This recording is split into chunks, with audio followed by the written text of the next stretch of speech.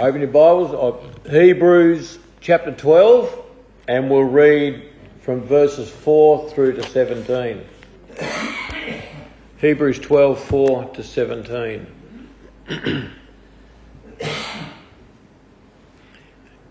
In your struggle against sin, you have not resisted to the point of shedding your blood.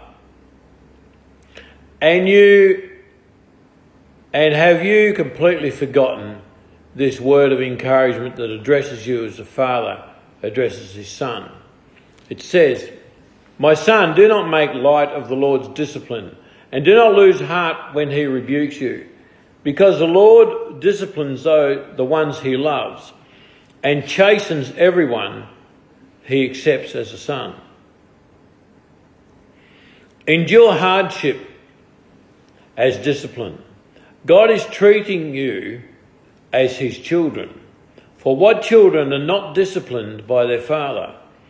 If you are not disciplined, and everyone undergoes discipline, then you are not legitimate, not true sons and daughters at all. Moreover, we have all had human fathers who disciplined us, and we respected them for it. How much more should we submit to the Father of spirits and live? They disciplined us for a little while as they thought best, but God disciplines us for our good in order that we might share in his holiness. No discipline seems pleasant at the time, but painful. Later on, however, it produces a harvest of righteousness and peace for those who have been trained by it. Therefore, strengthen your feeble arms and weak knees. Make level paths for your feet, so that the lame may not be disabled, but rather healed." Verse 14, "Make every effort to live in peace with everyone and to be holy. Without holiness, no one will see the Lord. See to it that no one falls short of the grace of God, and that no bitter root grows up to cause trouble and defile many. See that no one is sexually immoral or is godless like Esau, who for a single meal sold his inheritance rights as the oldest son. Afterwards, as you know, when he wanted to inherit the blessing, he was rejected. Even though he sought the blessing with tears, he could not change what had been done." Interesting passage. The Hebrew author begins in verse 4 by talking about this struggle against sin and a word of encouragement that we've forgotten. And it's the word, that word is the word that a father addresses his son. You know? Now listen, son, it's like this. This is how you must behave. Blah, blah, blah, blah. So, I want to read again the end of verse 5 and verse 6. "My son, do not make light of the Lord's discipline, and do not lose heart when he rebukes you, because the Lord disciplines the one he loves, and chastens everyone he accepts as his son." This word is not to be taken lightly. It is tough when we're disciplined by our parents, but it's also tough when we're disciplined by God. We must remember that although discipline is tough, we must not lose heart.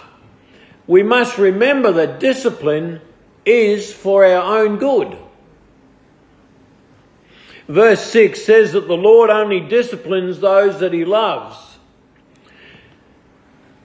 So if you are being disciplined by the Lord, you can know that he loves you. You can know that he loves you.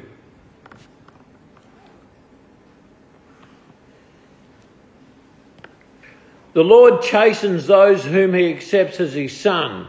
And this goes for the ladies as well. We're all treated like sons. But even more than sons, you know how in many cultures the firstborn son is the one that receives generally a greater blessing and quite often a greater responsibility. God treats each one of his children like a firstborn son. You get that special inheritance, that special discipline, those special privileges.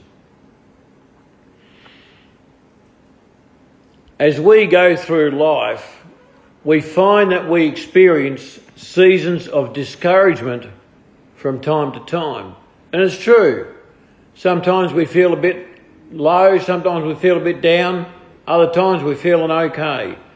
Excuse me. These times can be seen as a chastening from the Lord, a time when these times of discouragement can be used to strengthen us and to build into us the idea that when we are being disciplined, we understand that the Lord cannot let sin continue without correction. Excuse me.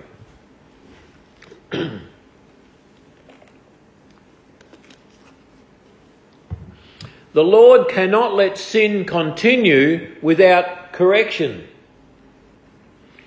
If you're being corrected by the Lord, then there's a reason for that. There is a reason for that.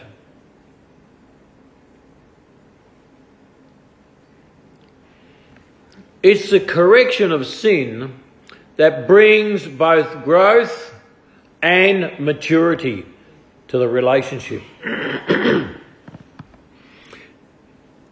You know, as far as God's concerned and as far as sin is concerned, we must not become repeat offenders. We must learn from our mistakes and move on and mature and grow. We must not become repeat offenders, but we must take our chastening on the chin and use it as a time of correction. Being a Christian, folks, is about change. And, you know, I could ask you to think back in terms of your Christianity, where were you 12 months ago? And what change has taken place in the last year? Are you less than a Christian now? Or more of a Christian? Or just rolling along the same? Have you been the same for the last 22 years? We need to be progressing in maturity and growth as we walk with the Lord. Initially, we become Christians, or when we become Christians, change takes place in lots of areas of our life.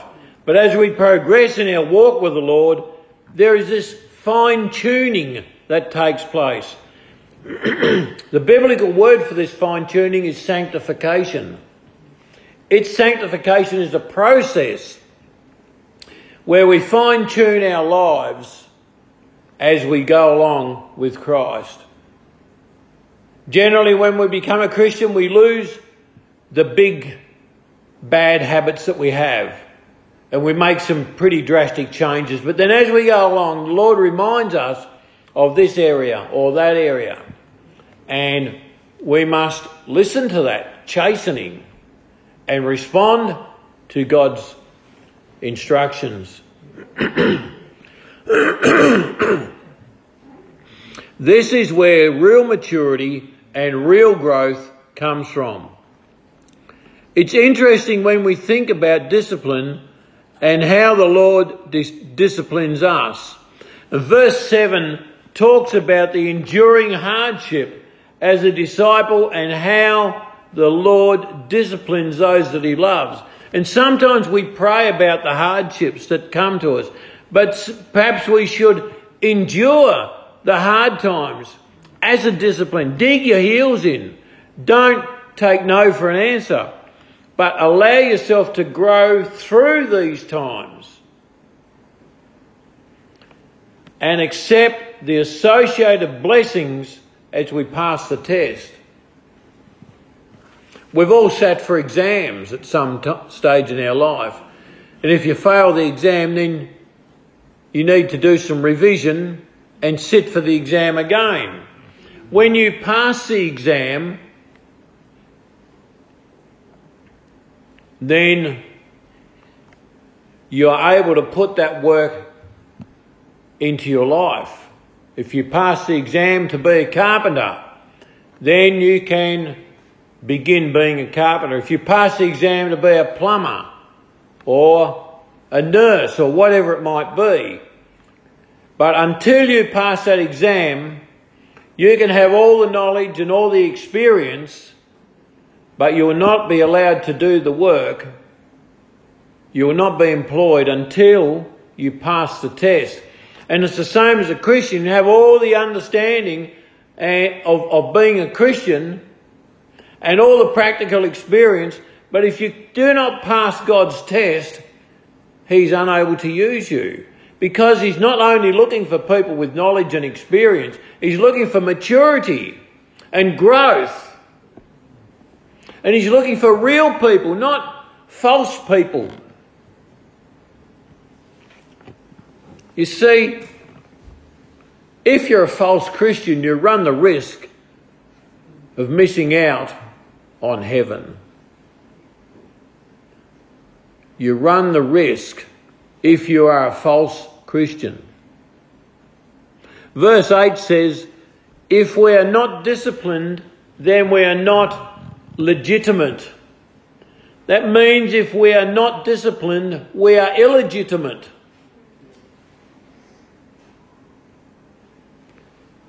It means we're born out of wedlock with Christ. We say we're a Christian, but really we're not. We become illegitimate Christians. And if that happens, we cannot be treated as true sons and daughters. We must be legitimate with God. And this then makes our relationship with God incomplete, and life basically becomes a struggle until we accept God's ways over and above our ways.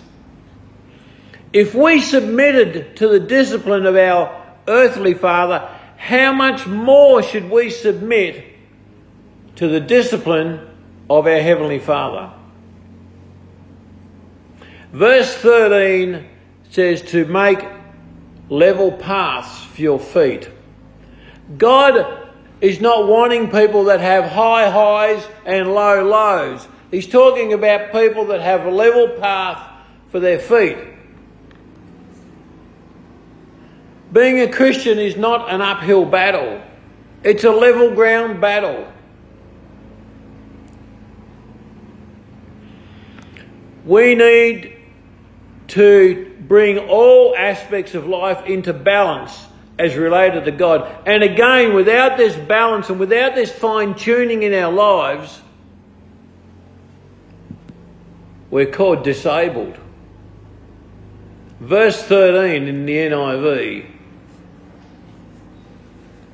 says, make level paths for your feet so that the lame may not be disabled, but rather healed.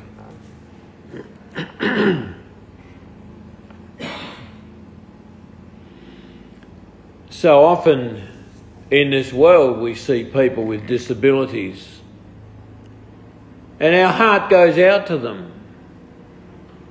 But have you ever thought of yourself as being spiritually disabled, not able to function 100% in your Christianity?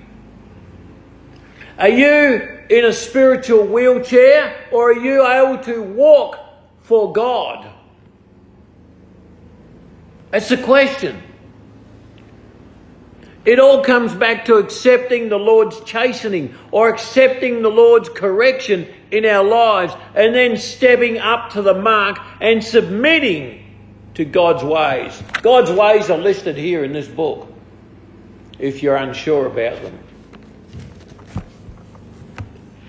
Your growth, your maturity and your life change is important to the Lord.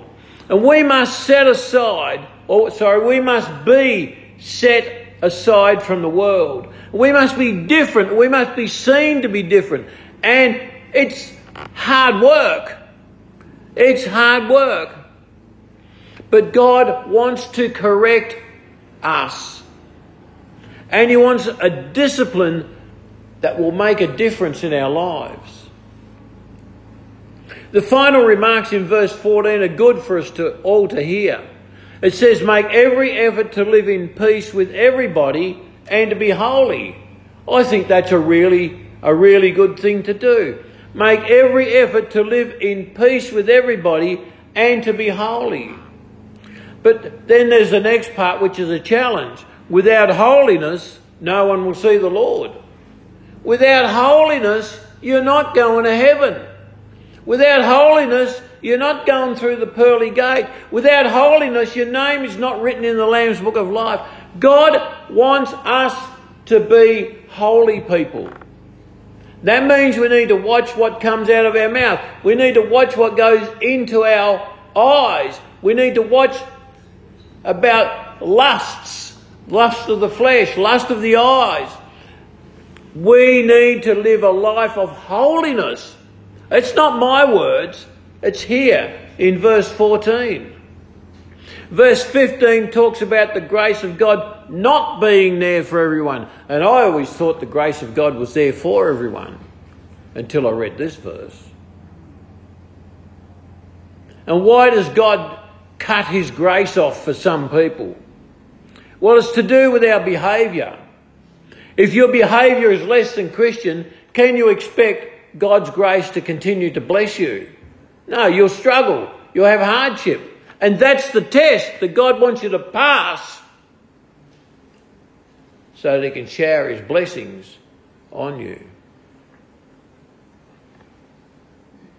If Christianity becomes withdrawn from us, then we can suffer from the lack of grace as we begin to take control of our lives as opposed to God taking control of our life. We must remain close to God to receive the benefits that are promised to us. Verse 16 tells us about Esau. Esau sold out his blessing, the blessing that was promised to him. We need to make sure that we don't do the same thing. God has a whole bunch of good stuff for us. Let's take Christianity wholly into our lives, embrace it and enjoy the fruit that comes out from the chastening and the discipline. At the end of the day, the Christian life, folks, is about change. You can't become a Christian and still live your old life. It doesn't work. It doesn't work. Sometimes it's easy, sometimes it's hard. But the call for us is to rise to the challenge that God gives us. Take God seriously. Receive the blessings that are promised to you. This passage of Scripture dangles the bait of blessing before us, and understand the Scripture and understand God's perspective and realise that all of this comes out of the great love and desire that God has for us to reside with Him for all of eternity. God wants you so much. And this chasing and this discipline is a preparation for your eternity. God doesn't want a whole bunch of crazy people in heaven. He wants people that are mature in wisdom and stature. And this is our time to receive that, to put it into practice. Let's pray. Heavenly Father, we give you thanks today, Lord. I thank you for this word from the book of Hebrews, Lord, how we need to accept your ways. And Lord, and if we stray from the path, we need to expect to be disciplined and chastened so that we can come back on the straight and narrow. So that once again we can receive your blessings. So once again, Lord, we can allow you to reach into our lives and bless us in all sorts of different ways. I thank you so much, Lord, that you care for us so deeply.